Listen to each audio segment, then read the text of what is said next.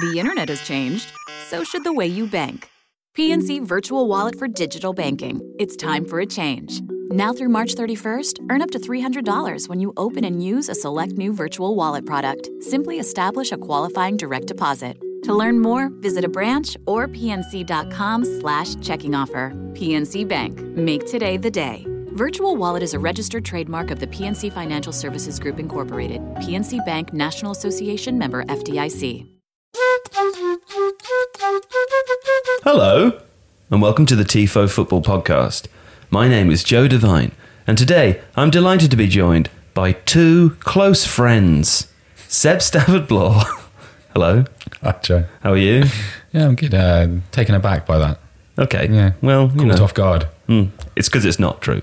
And Alex Stewart. Hello. Hello. How's it going? Fine. What shirt are you wearing today? This is an old Peru away shirt from the mid-90s. Okay. How many have you got? About 120. Too many. 120, that's insane. Have you bought them all Strange yourself? colour for a Peru away shirt, because presumably if they had a clash, they would need to do more than just invert their normal colours. Because presumably back then the home would have just been white with the red sash. I've got the home one as well, and it's exactly that. So that's red and the rest of it's white. But I mean, they're big block colours, aren't they? So, I suppose so, yeah. And red international football, there aren't that many teams that use red. Denmark. Switzerland. Denmark's sort of more maroon, isn't it? Russia, a bit of Croatia. Yeah, but Croatia's got the Czech pattern, hasn't it? Yeah. So yeah. I want to say Montenegro playing red.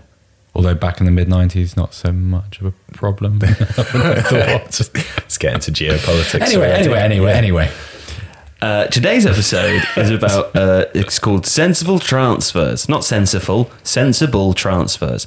If you listened to last week's episode, you'll know the format. If you didn't, very quickly, the format is you write in with your suggestions and questions in the form of a team and a position on the pitch that you feel needs to be strengthened. And Alex and Seb take a look at those, have a bit of time to do some research beforehand, and then come ready with suggestions to fill those roles asked in the question. So we have a few today. Also I should say that this episode is supported by The Athletic, the best place to read about football online. If you visit theathletic.co.uk/TIFO, you'll get a 7-day free trial and 50% off an annual subscription. Seb, do you know how much that works out to be per day? It's like 9 pence it's a day. 8 pence. How many times? I'm getting close to that. 8 pence. The last time I was I went to 20 or 18 or something, so I'm getting closer. Ridiculously expensive. No, it's 8p a day. How about that? Okay. Do go and do that.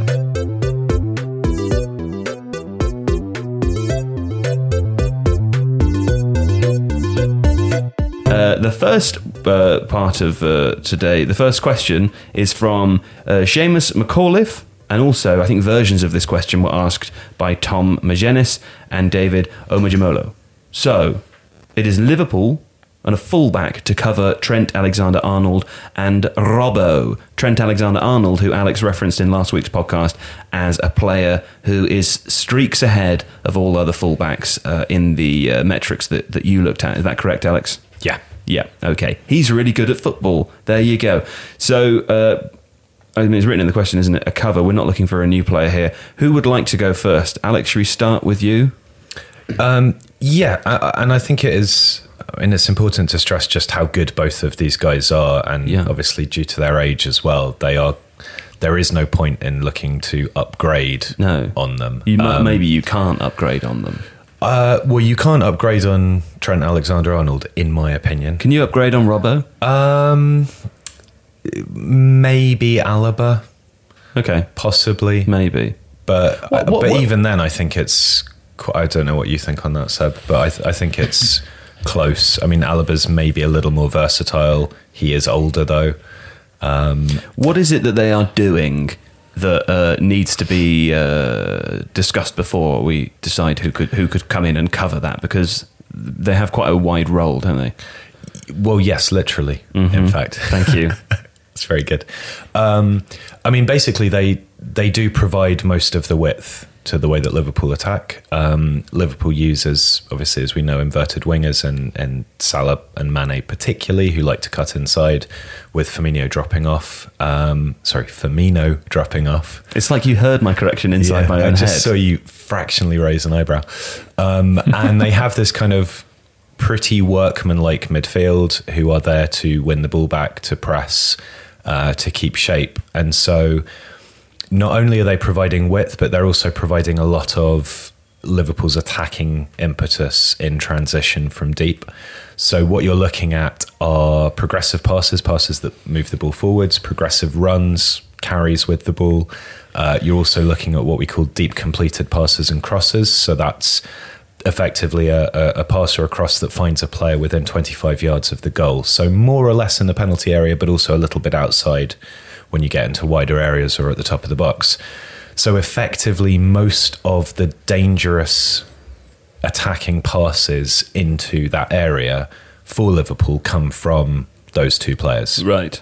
So you're effectively looking to replicate not just two extraordinarily talented players, but also two players who are not necessarily redefining the attacking fullback role, because I think that's a move that's happened earlier, but are certainly elevating it towards being that. Right. Well, they're kind of Liverpool's primary playmakers, which their midfield are not, and that's fine because they've worked out that this is where their thrust comes from, and that the midfield is kind of compensating.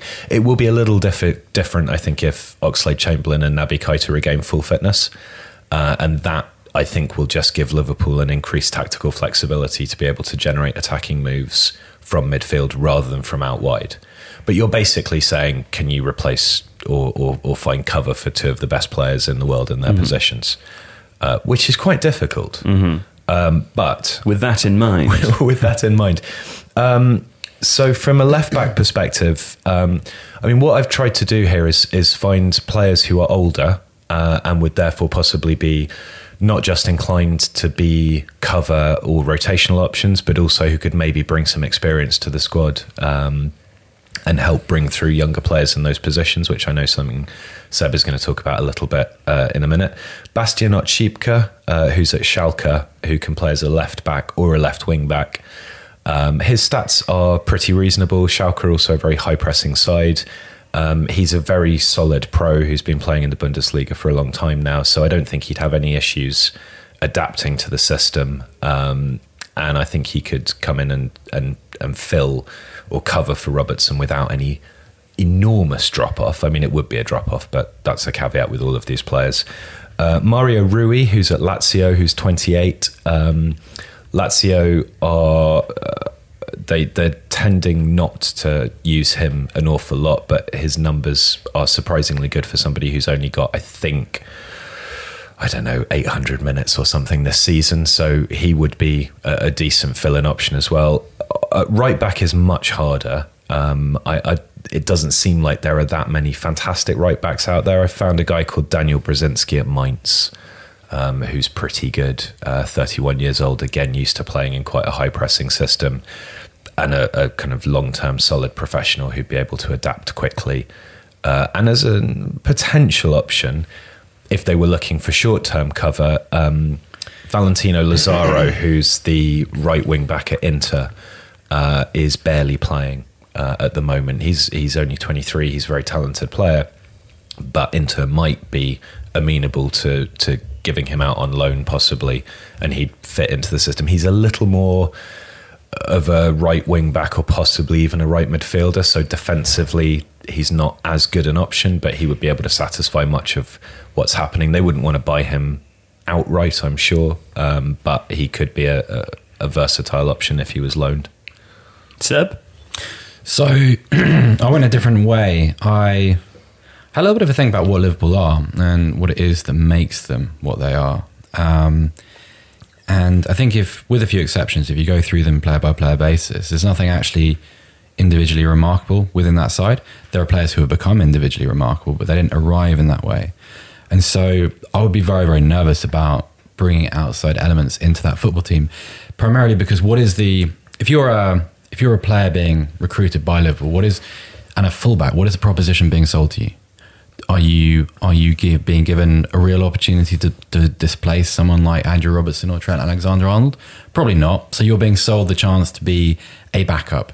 You're not really going to be a Liverpool player. You're going to be a guy who wears a Liverpool tracksuit on a substitutes bench, or plays the occasional League Cup game, or deputises whilst games are being played in Qatar, for instance. Yeah. And so I'm inclined to favour personality or circumstances. So you find a situation where your imperative is to find someone who is accepting of the situation. And that kind of leads you to look at what's underneath the first team at Liverpool already. So we've very fortunately we saw in the Merseyside derby, we saw both Nico Williams and Yasser Larouci play. Larouci was the substitute who came on for James Milner right at the beginning of that game. And they're interesting because, again, not because of what they are individually, impressive as they are, but because of what you see from Liverpool age group teams. Now, the Champions League group stages have ended, which means that the age group games shown on BT Sport at like 3 PM have also ended. I would encourage anyone to go back and, if they can, find footage of Liverpool's game against Napoli, which is probably as impressive a demonstration of youth team football as I've ever seen. What age group was it? Under 19. Under 19. Usually what you see is the physical players dominating, or players who are outstandingly talented for their age group category being particularly prominent. Now, what that Liverpool performance was a demonstration of system, a showing of just how well the young Liverpool players, even those who at that point had no first team experience, a couple have had some since, but how well they understand what the club's aims are at first team level, despite not playing there. And so when that kind of thing is in place, it's kind of Barcelona-ish. It's that sort of mentality which has become very common now, where you homogenize the approach and the tactics of every age group team from under 10s upwards. But rarely does it look quite as impressive as it does with Liverpool. And so you want to minimise the disruption, particularly when things are going well. So if you've got a side who are almost certainly going to win the Premier League, are a heavy favourite to retain the Champions League, why would you interfere with the chemistry within that side? Also, why would you import someone who potentially doesn't speak the language, has no prior history of living in Liverpool? You're bringing someone in who can offer some backup, can potentially take the strain off a player by playing maybe 10 games a season, on either side of the pitch. But you're also the counterpoint to that is that you're maybe bringing in something negative. And so I'd be inclined to give opportunities to youth players.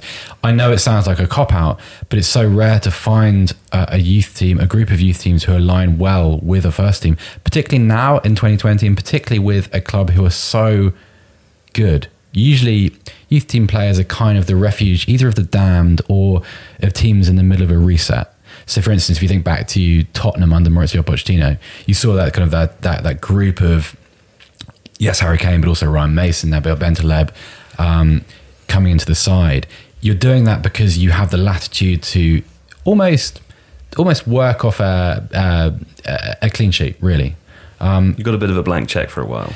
A little bit. You've got the goodwill of the supporters. Yeah. A youth team player will always be afforded that kind of support from the stands, which is a very important thing. And, if you go out and spend 15, 20 million pounds on a backup, that is immediately a little bit of an inefficiency, which you avoid entirely if you look. So let's say that, for example, Trent Alexander-Arnold suffered an injury, which would mean he would be out for 4 months of the season. At that point, are you thinking it might be better to bring someone in, or would you still offer the opportunity to a youth player for that significant portion of time? No, still the youth player, because I think the approach has to take priority. If you think about the circumstances which brought Trent Alexander-Arnold into the first team, and which have also allowed Andrew Robertson to flourish on the other side, these are players who haven't necessarily benefited from competition. Alexander-Arnold has no rival in his position. He will always play, and he knows he will always play. Now, one of the kind of the it's not a fallacy, because it does apply to some players, but it's not a commonality of football players. Not every player responds to being challenged for his position. Some need to feel secure. And And if something is working, which it obviously is, why would I interfere with that?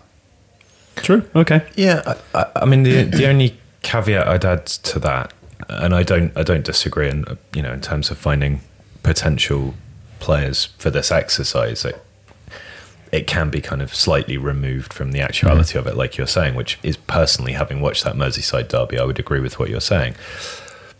But Trent Alexander-Arnold doesn't have competition in that position, partly because he's as good as he is. He's not necessarily good as a result of not having competition. It's I don't think it's a root cause.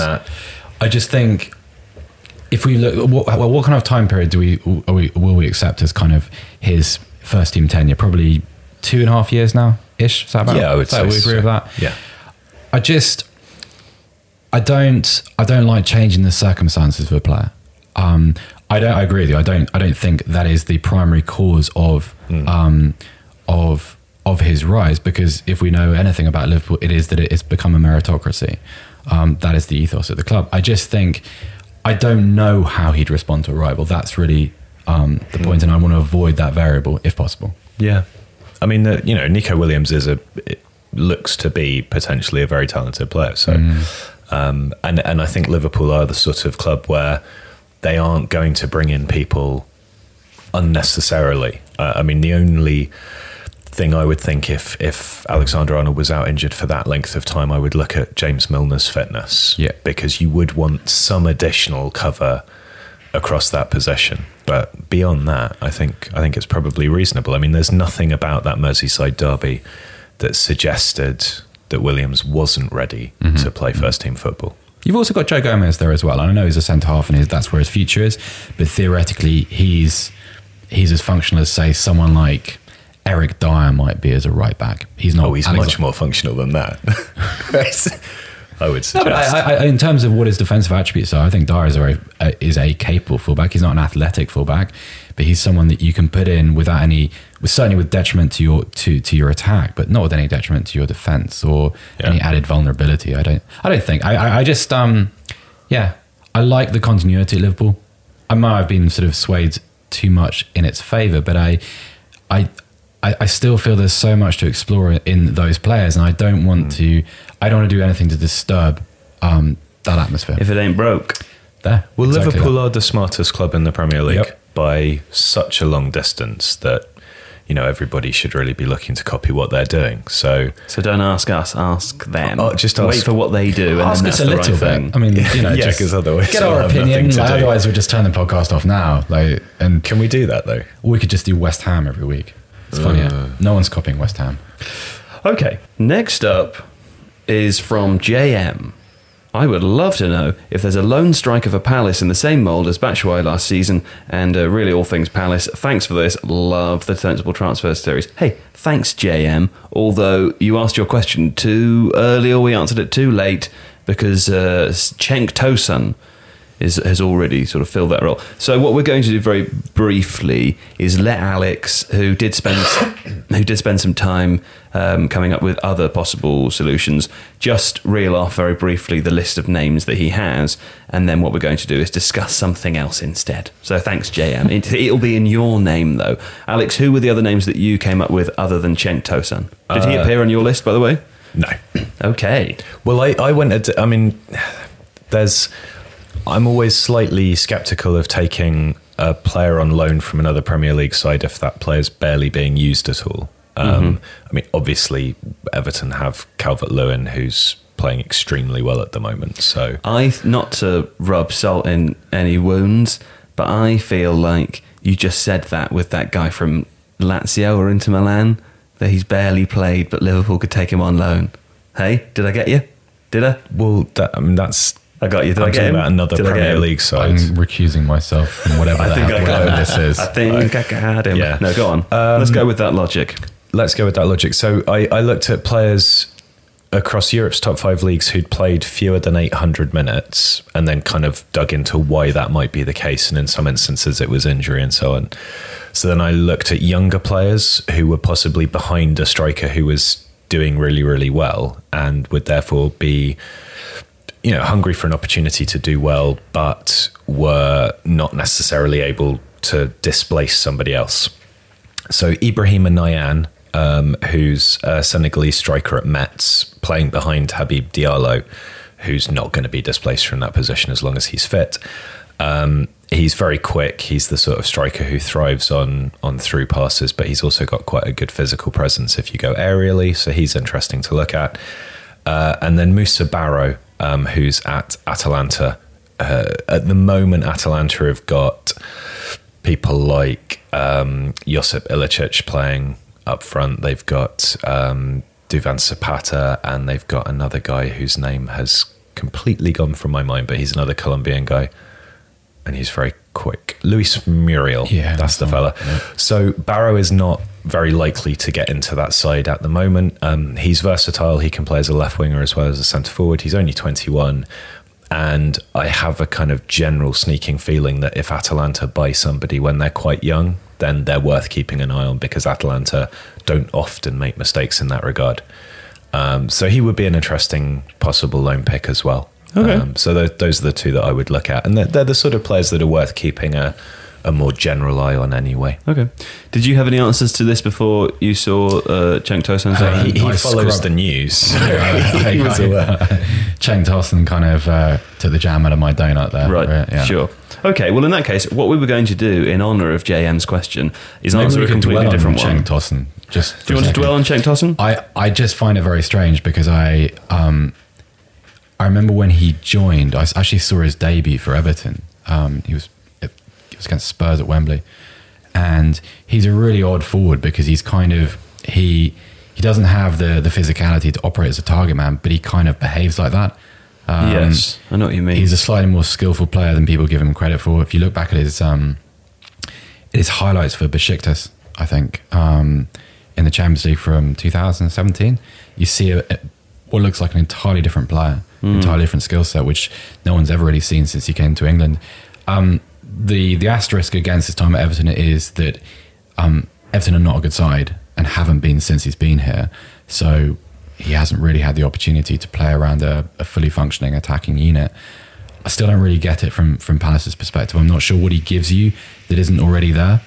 I think... Who is already there? Benteke is still there. Connor Wickham is still there. Jordan Ayew is doing remarkable things despite everybody writing him off, me included, at the beginning of the season. What does Cenk Tosun give you? I mean, the January loan market is for urgent needs.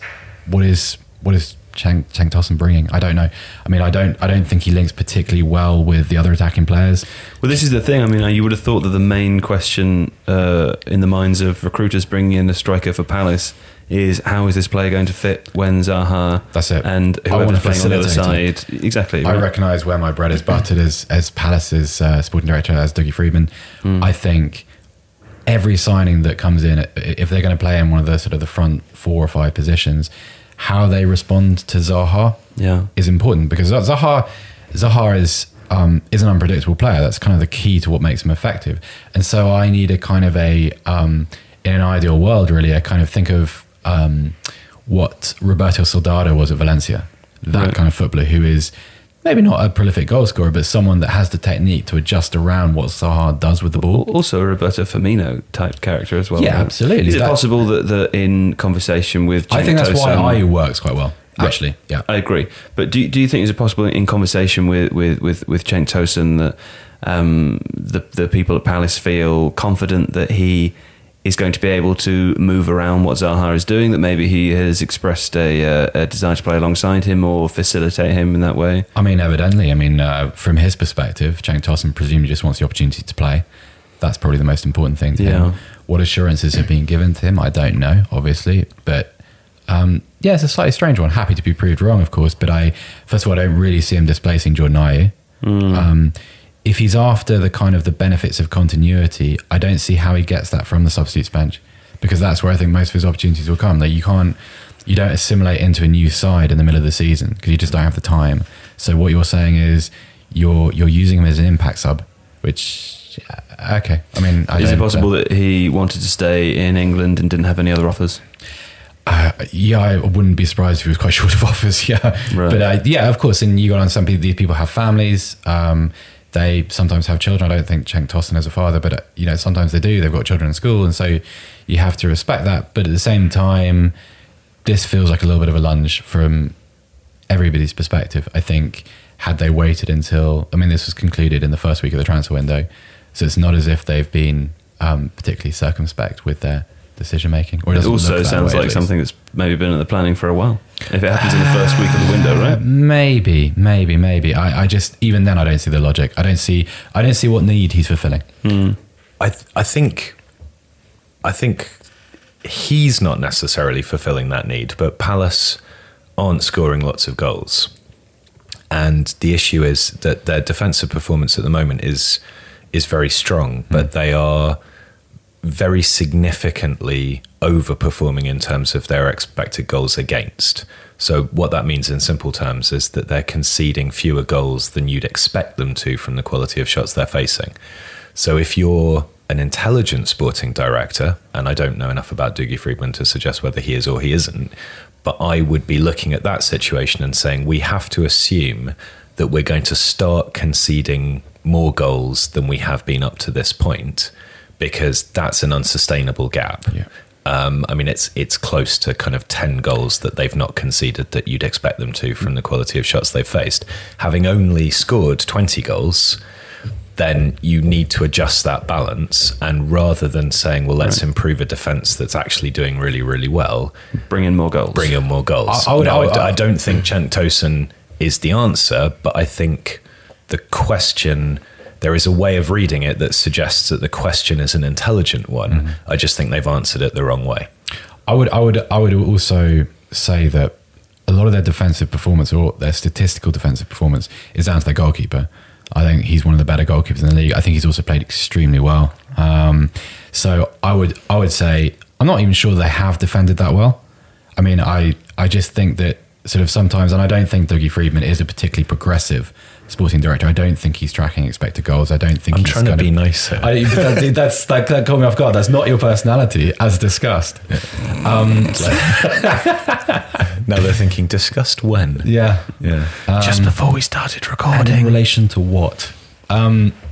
So yeah, I agree with Alex. I think that this is kind of the wrong way of answering a pertinent question. Okay, well look, let's talk about Gedson Fernandes, which is what we were going to do in honour of you, JM. Seb's moving somewhere. I don't know what he's doing. He's getting his charger to... Oh, I see. Yes, he needs his visual aids. Some of us... See, I thought I put together an elaborate set of, gestures. The gestures made sense, but you put your tongue out of your mouth and that confused me. Pointed the other way. That makes me sound like... That doesn't flatter me. No, it wasn't someone that can't do things without sticking my tongue out. Tell me about Gedson Fernandes. We were going to talk about this instead, sort of in place of JM's question. Thank you for your question, JM. This is also a report. It's nothing has been finalised at the moment that we are speaking about. It might be done by the time this comes out. Yeah, okay. We're recording this on a Monday. It's being released on a Tuesday. The deal that is being reported about is a loan deal with an option to buy, I think. But can you first just tell us about Gedson Fernandes, because I don't know much about him. So a couple of years ago, people will remember him from... he's a bit of a gossip column favourite. He was a kind of... I think I'd compare him a little bit. This is for Tottenham, by the way. I don't think we mentioned that. So, not Palace. Gedson Fernandes was initially offered... he's clearly been offered around a little bit. Initially to West Ham, who we think had some kind of agreement with Benfica for that transfer. Tottenham, Gedson Fernandes is newly represented by George Mendes. And so, obviously... Wouldn't that mean he would go to Wolves? Well, also... Jose Mourinho is, of course, a George Mendes client. So despite agreeing a deal with West Ham, the player has chosen to join Tottenham. Bit of a strange one, because Gedson hasn't really played for Benfica much this season. For context, I think he's actually played fewer Premier League... has fewer Premier League minutes than Kyle Walker-Peters does Premier League minutes for Tottenham, if that makes sense. Okay. So that's your for scale. And what is the reason for that? 203 Premier League minutes. He's also played 135 minutes in the Champions League. Since August. This season, yes, that's correct. Me. Okay. Yeah. So there's two reasons for that. Firstly, I think that there's been a little bit of a falling out between him and the Benfica head coach, but also he had a little bit of an injury at the beginning of the season. So on the presumption that Tottenham complete the deal, they will be getting, first of all, a player who's never played in England. Secondly, a player that really doesn't have very much professional experience at all. I think he's played fewer than 50 senior games as a professional. So you're really getting quite an embryonic career. He's soft clay, in other words. He's not someone who's coming in to fulfill any sort of need at Spurs. He's a body. My guess, and it is a guess. What is this €60 million valuation based on? Then has he shown himself to be a very, very promising? A couple of things. So in the way that so often happens, he glinted just enough as a teenager to, with the benefit of Benfica's reputation for creating young players. Think about Renato Sanchez a couple of years ago. To have this sort of arbitrary valuation stuck on his head. That was also supported by reported interest from teams like Manchester United and I think at one point Barcelona and Real Madrid. In this instance, I think the figure is really meaningless. I mean, supposedly after an 18-month loan deal, Tottenham will have the opportunity to purchase him for 50 million, either pounds or euros. I'm not quite sure about that until the deal is completed. My guess is that this deal really has nothing to do with Tottenham at all. He is being put in a place, being placed at a club managed by someone that George Mendes trusts, in a bid to rehabilitate his reputation to the point which, in 18 months' time, so at the end of the 2021 season, he can be positioned somewhere else in Europe. Probably not for £50 million or euros, but somewhere where he has a kind of functionality to be seen as a credible component at a mid-level club, because I think that's probably his level. He's a skillful footballer. He's tagged really as a sort of deep-lying playmaker type.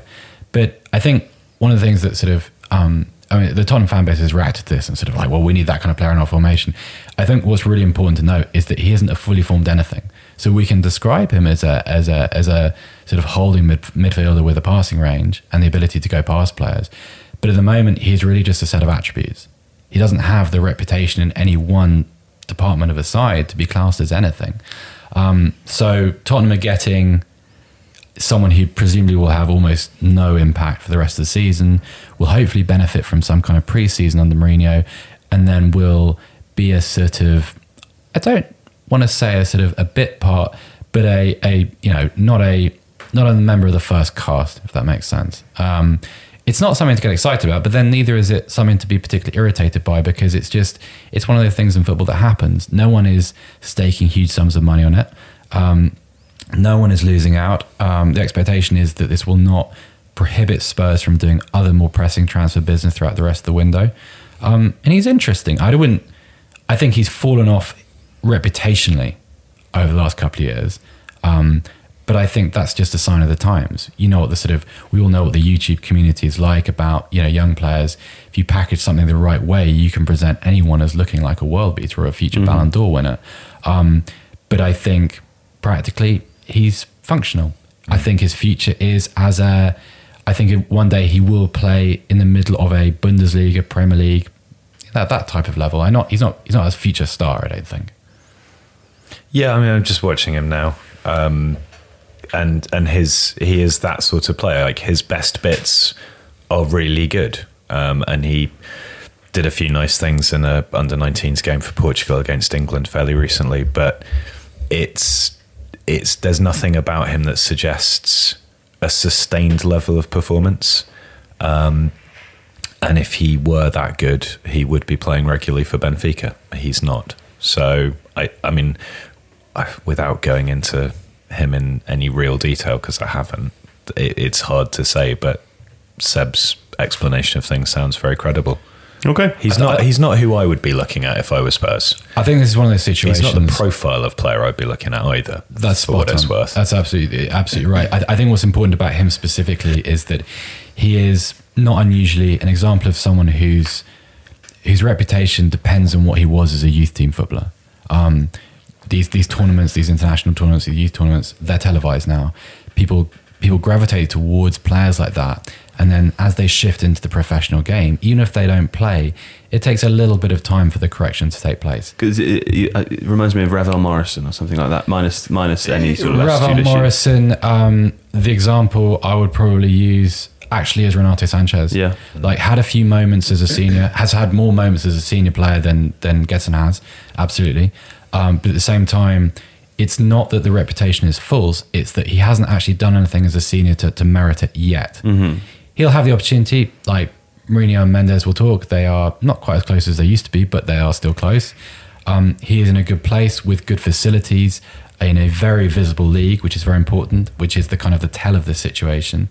And the idea is to change the way that the world thinks about the player, not necessarily to say, right, you are the player who's going to carry Tottenham's midfield for the next 5-10 years. That's just not how it is. That's not the player. Alex is quite right. It's not the profile of player they need at all. This episode is supported by The Athletic, the best place to read about football online. You can get a 7-day free trial, 50% off an annual subscription, and your chance to read things. We're doing a sort of transfer-related podcast, so we've had a quick look through what is available today, transfer-related. Seb, there's a few things that you have either read or are planning on reading later. Yeah, no, just a little bit of early transfer bits and pieces. So Adam Leventhal's kind of has an exclusive on Watford signing Ignacio Picetto from Udinese for £50 million. Where does he play?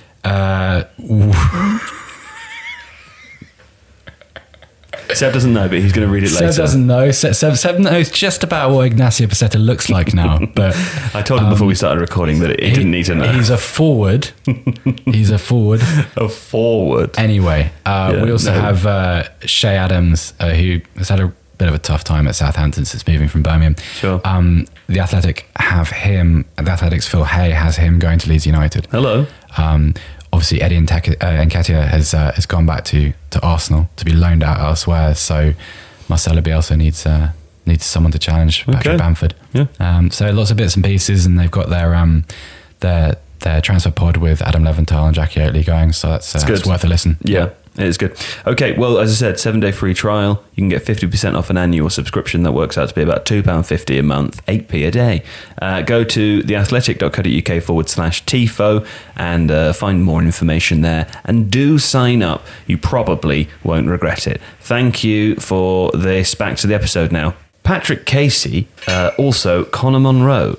Celtic, goalkeeper or central midfielder, i.e. potential long-term replacements for both Gordon and Forster in goals, and Scott Brown in midfield. Celtic. Who wants to go first, Alex? Yes, so I cheated. Right. Yeah. I don't you do that every episode, isn't that the whole point of your... What do you mean? I was just making a sort of joke about, some of the comments. This guy's just looking online. Yeah. Well, yes, I'm not flying around, am I? No, in this instance, I spoke to a guy called Aidan Ray, who is a coach and goalkeeping analyst who works in the States and is on Twitter. I think he's at AR Data Analysis.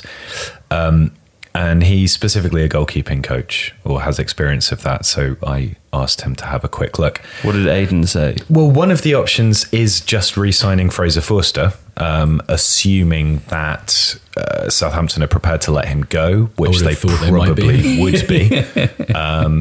Forster is still an exceptional shot stopper. He's not a modern goalkeeper. He's very big in his frame. He's not... Good Lord! What are you holding that's making all these noises? So let me justify this. So originally, I sat down on a different part of the office, and Crimea River. Well, I mean, you should, because you've created this awkwardness by moving me to a point where my charger does not stretch. No, fair enough. So that was your charger, was it? My computer must remain charged for me to be able to read from my notes. Right. And you've created a disruption in that. Now stop talking. Okay. Alex. So obviously Southampton have got Angus Gunn and Alex McCarthy, and the 9-0 aside, then neither of them are bad. Gunn, I think, is actually very promising. It's just probably his confidence has taken a massive knock for obvious reasons, but I believe in Ralph. I love Ralph. So Fraser Forster, very likely available as an option. Good shot stopper, not great with his feet, but he's not old, he's not past it. So for that level, Is he currently third choice? At Southampton? Yeah. Well, I mean, he's on loan at Celtic, so I see. it would be tricky for him to be. Yeah. Sure. So that is an option. That would be fine. Good. Yeah. I see what you did there with the cutaway. That's excellent. Thank you. Domestic option, there's a fella called Laurentiu Branescu, who is at Kilmarnock on loan from Juve. How are you spelling that name? Surname is Branescu.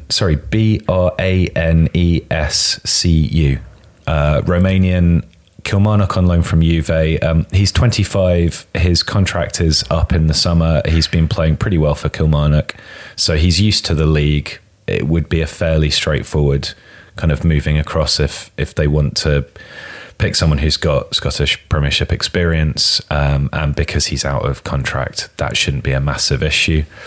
The other one I think I'll mention is there's a guy called Marek Kotsiol at Corona Kielce. Is that the name of the You club? didn't do these yourself. No, I know I did. I said I didn't do them myself. That's fine. You didn't do these yourself? ? Oh, Christ, no. So I'm just going to read out what it says. He's an older option. He's already 31, but his numbers fit Celtic perfectly. Conceded goal difference of 0.46 on 4.37 shots per match. One of the better shot stoppers in Poland. Celtic do have a thing for Polish goalkeepers for some reason. I'm not entirely sure why. Again, quite a traditional goalkeeper, tends to punt it long, not a sweeper keeper style of thing, but Celtic don't look to play that way, particularly from the back. So not Alisson against Spurs, right? Was funny, wasn't probably it? Available for about $1 million. Right. The only other one I'll just mention quickly is potentially taking Jack Butland on loan from Stoke. Okay, he's a goalkeeper who needs to revive his career. It worked for Forster before Forster then came back down to Southampton and started winning the odd England cap. So Butland out of favour, might be worth looking at. Seb? Yeah, Jack Butland just needs a hug, doesn't he? Yes. So I've got two different kinds of options. The first is Daniel Bentley from Bristol City. Doesn't come with the same sort of physical presence as Fraser Forster.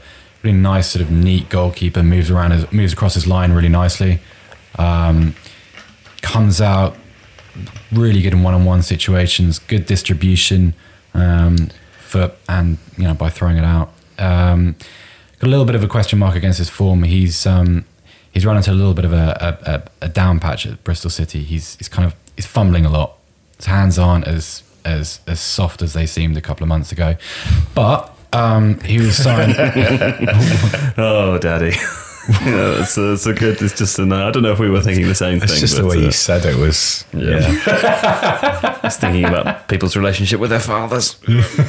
That's not okay. God, that went into a weird place quickly, didn't it? It does. He does this. Soft hands. The other option, a really simple one, on the presumption that Norwich are probably going to get relegated. Sorry, Joe. Maybe have a little look at Tim Krul. Don't just have a little look. Have a long old look. Well, have a look. I've got some question marks against him. I think he's a better shot stopper than he is a goalkeeper. I think his personality is a little bit aggressive. Love it. I think I want someone a little less like Artur Boric in the Celtic goal, good as he was. So he's an option. I mean, it's interesting because under Brendan Rodgers, there was a real there was a stress on playing out from the back. So you would, had we been having this conversation 2 years ago, we'd be looking at a goalkeeper who's good with the ball at his feet. As Alex mentioned, that doesn't seem particularly important. If you're playing Fraser Forster, you don't, it's neither here nor there really. I like Bentley. I think that's it's very difficult to get a sense of what Celtic's budget is. I'm going to get onto that with their central midfield options. But Bentley, $1 million to City paid, I think 1.5 for him from Brentford maybe a year ago, 18 months ago, something like that. But a good goalkeeper, really good goalkeeper. And also, I like the goal. I want to bring a goalkeeper from a British environment. I don't like it. I don't like bringing goalkeepers from abroad and slinging them straight in, because there's almost always a little bit of an adjustment period, a difficulty in adapting to how physical the 6-yard box is in British football. And he seems to cope with it in the Football League well enough. I think language is also Yeah. probably more important to goalkeepers than it is to any other position, because you are responsible for organising everything in front of you, and so an inability to communicate is I think probably hampers a goalkeeper more than it would hamper an outfield player. So I think that's important.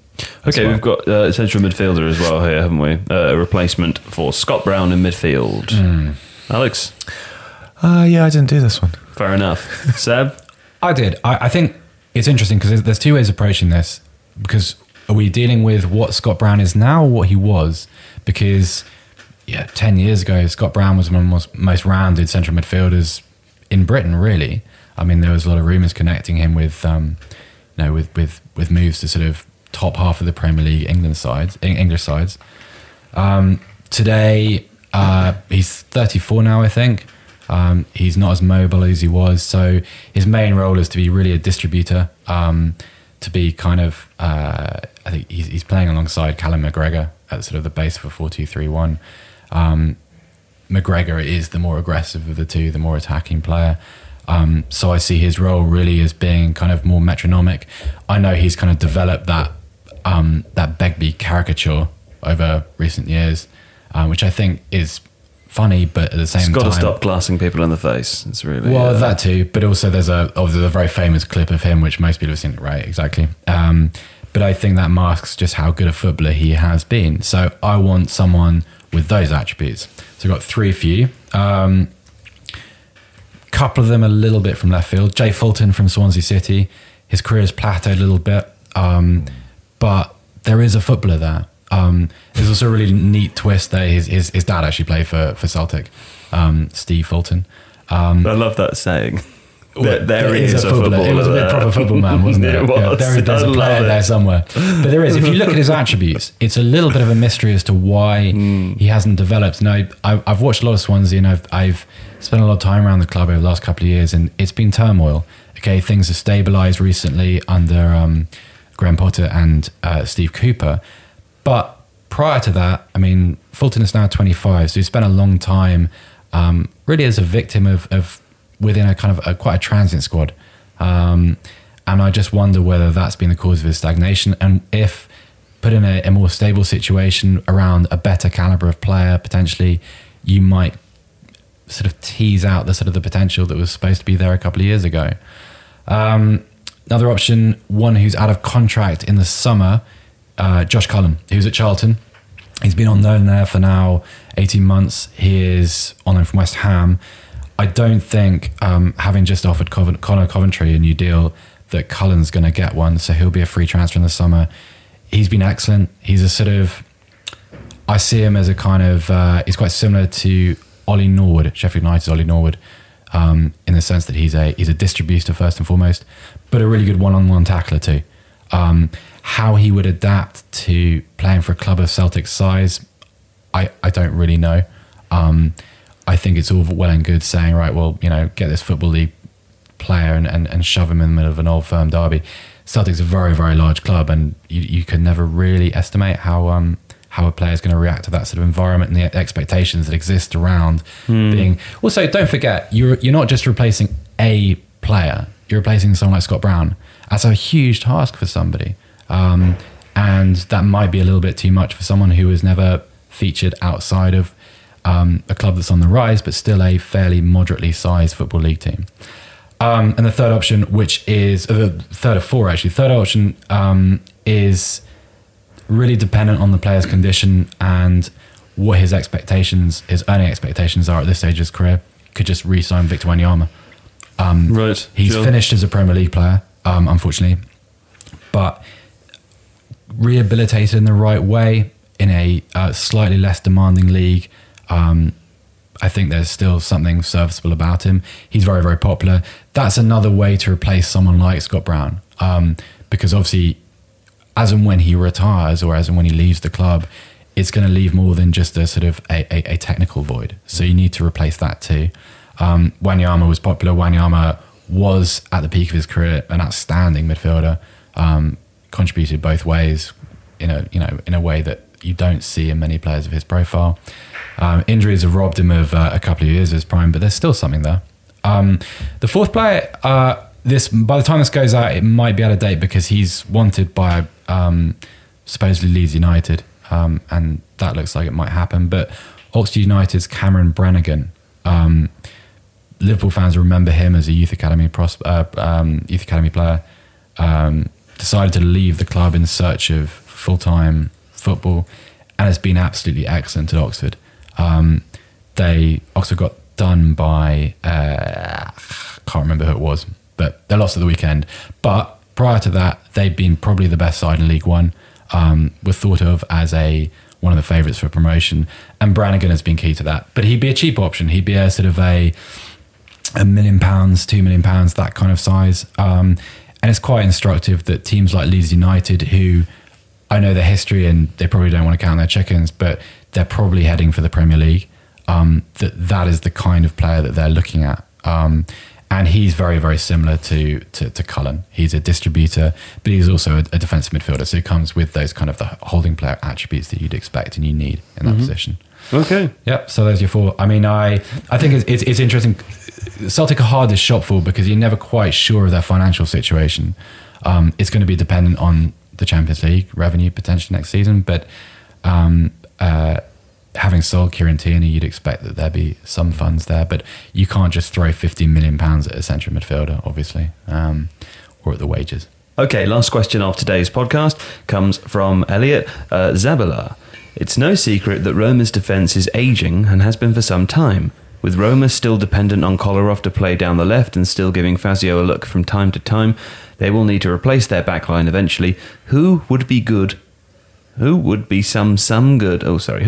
fullbacks to challenge Florenzi and Kolarov for their positions? And if Roma decide to sign Smalling, who could be a good partner for him? I don't think Smalling is being recalled at all, is he? So I imagine if they want to sign him, that will be fine.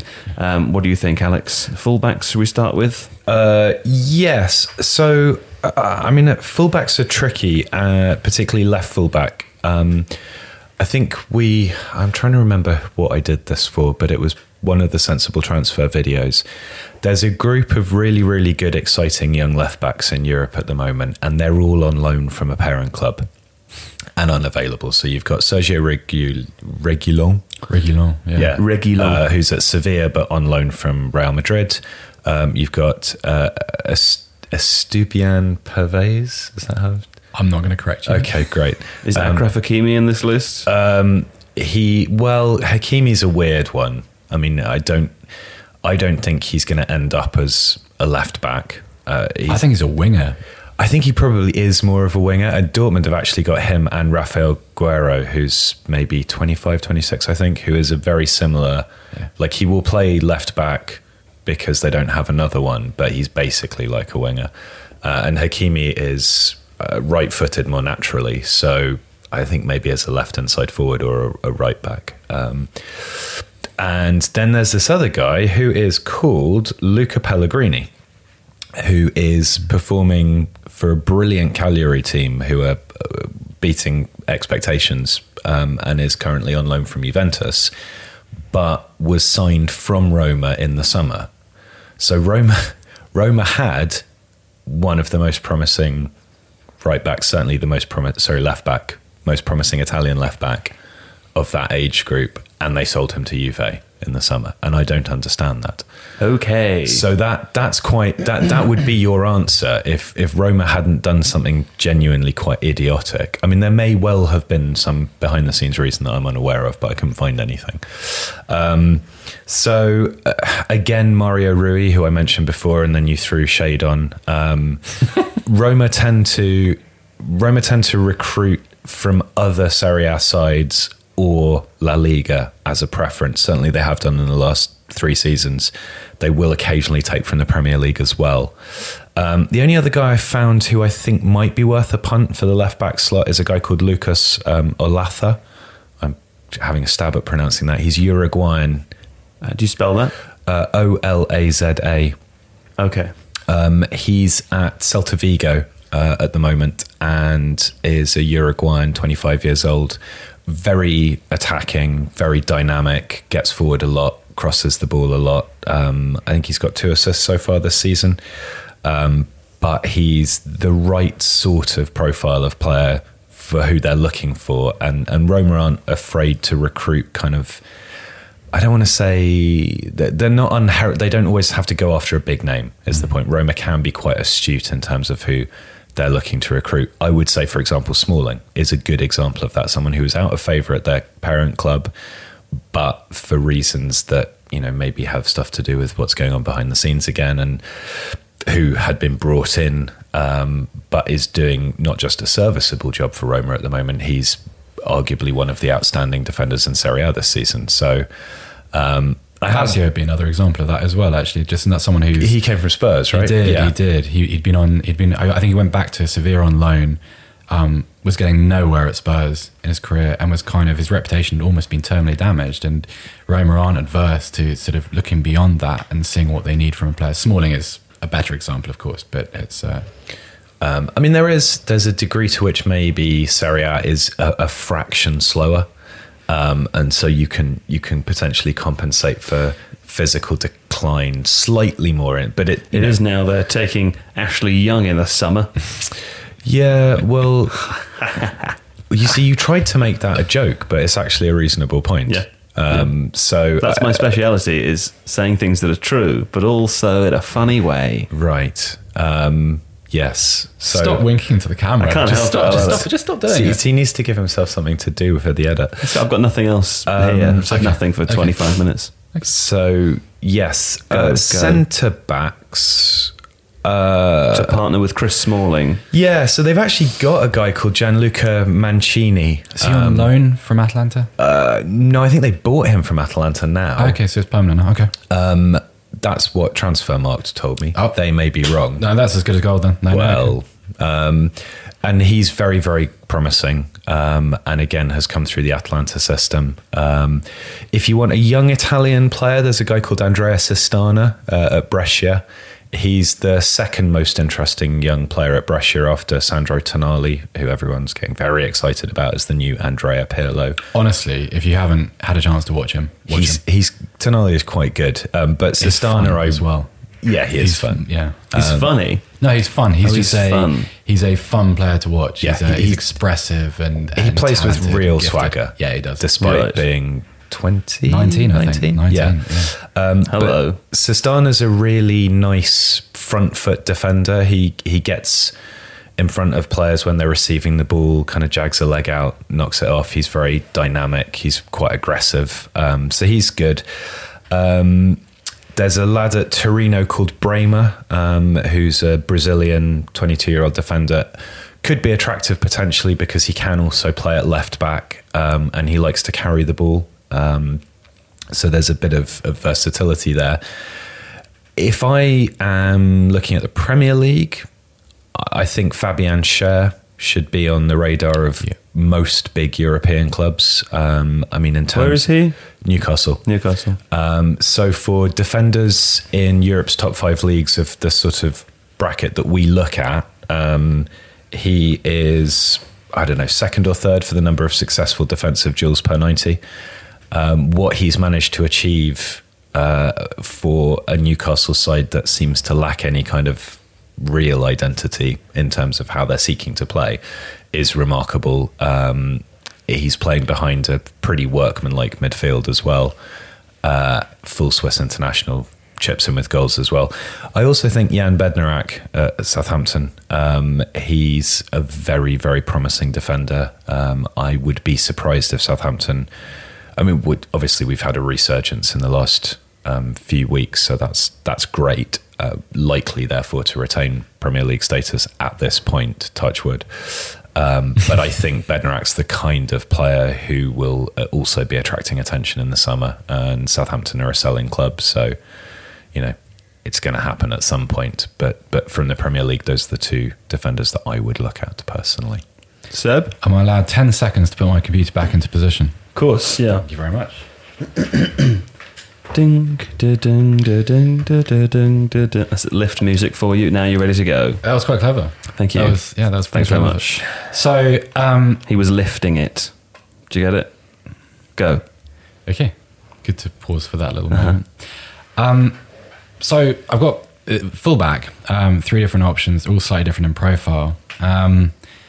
First up, I wanted to try and replace Alexander Kolarov as best I could, and go for a slightly older player, because I'm aware that an older player than Kolarov. No, an older Does one player exist?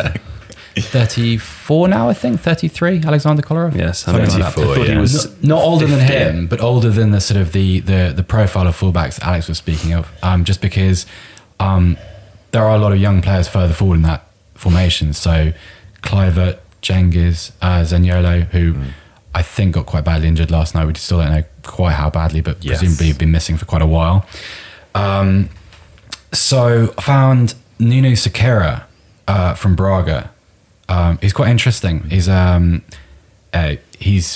foot tall, so he's got that sort of the same sort of size as Kolarov.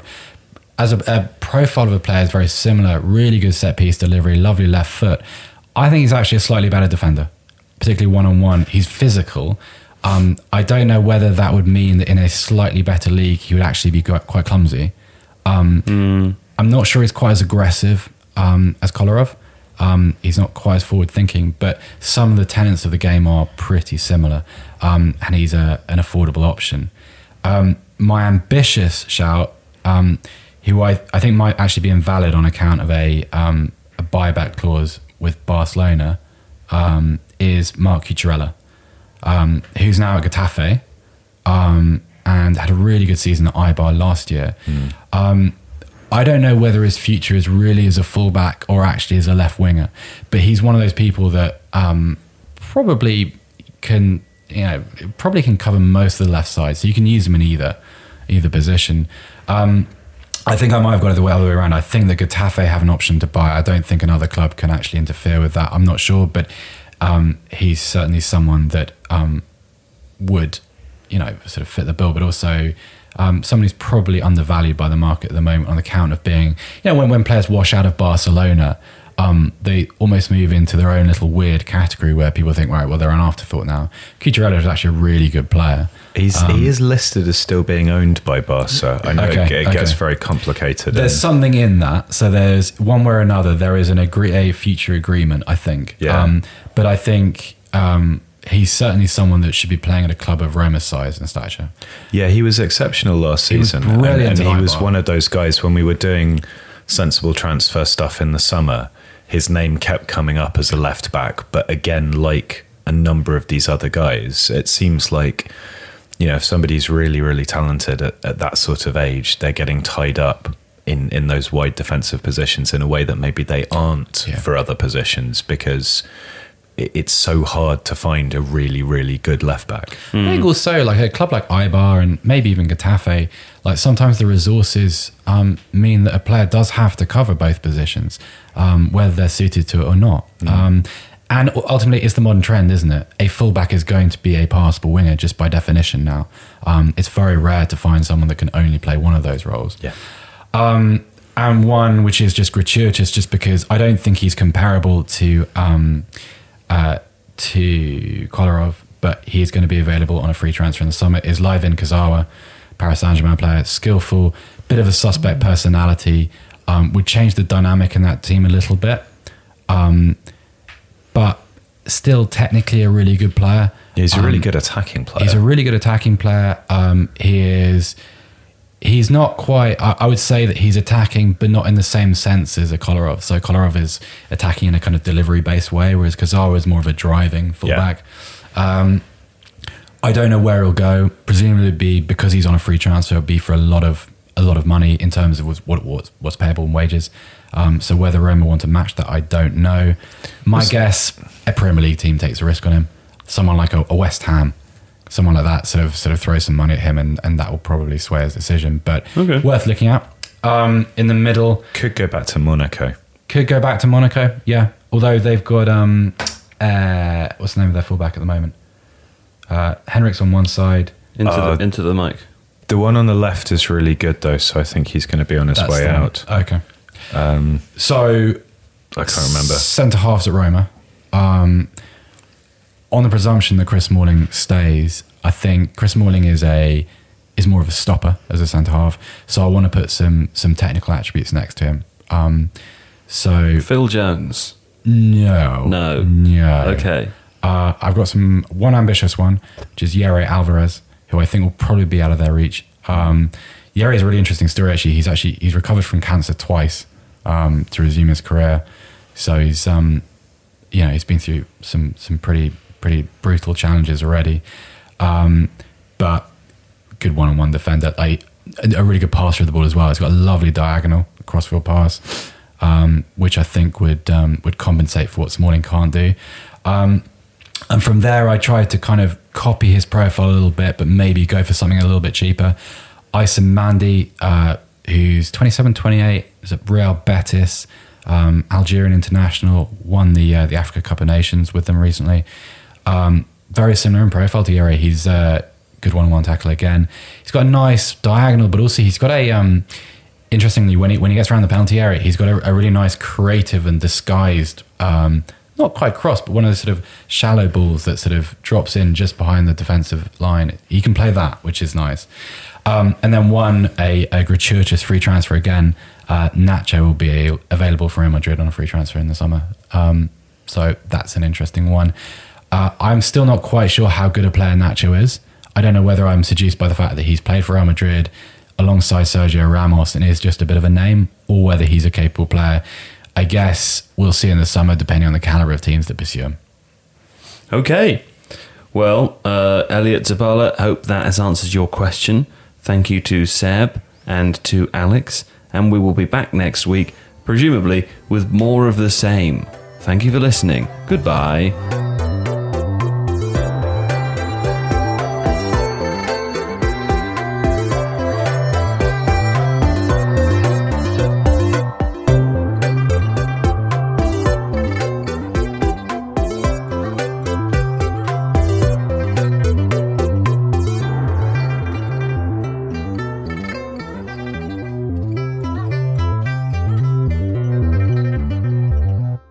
My name is Sharzad Kiade. I'm a Gemini pescatarian, a mom of 2 wild little boys. I'm Susan Yara. I'm a mom of 2 also. This morning, I went to the bathroom alone. I woke up at 5, put my boob in her mouth, and then she took a dump. Because that's what she uses me for. That's what you're going to hear. A lot of our stories and experiences and our crazy journeys to motherhood. It's for all moms, not for all dads, not fathers and moms, for all moms. It's going to be a good old time. You guys are going to want to stick around. Promise. So subscribe.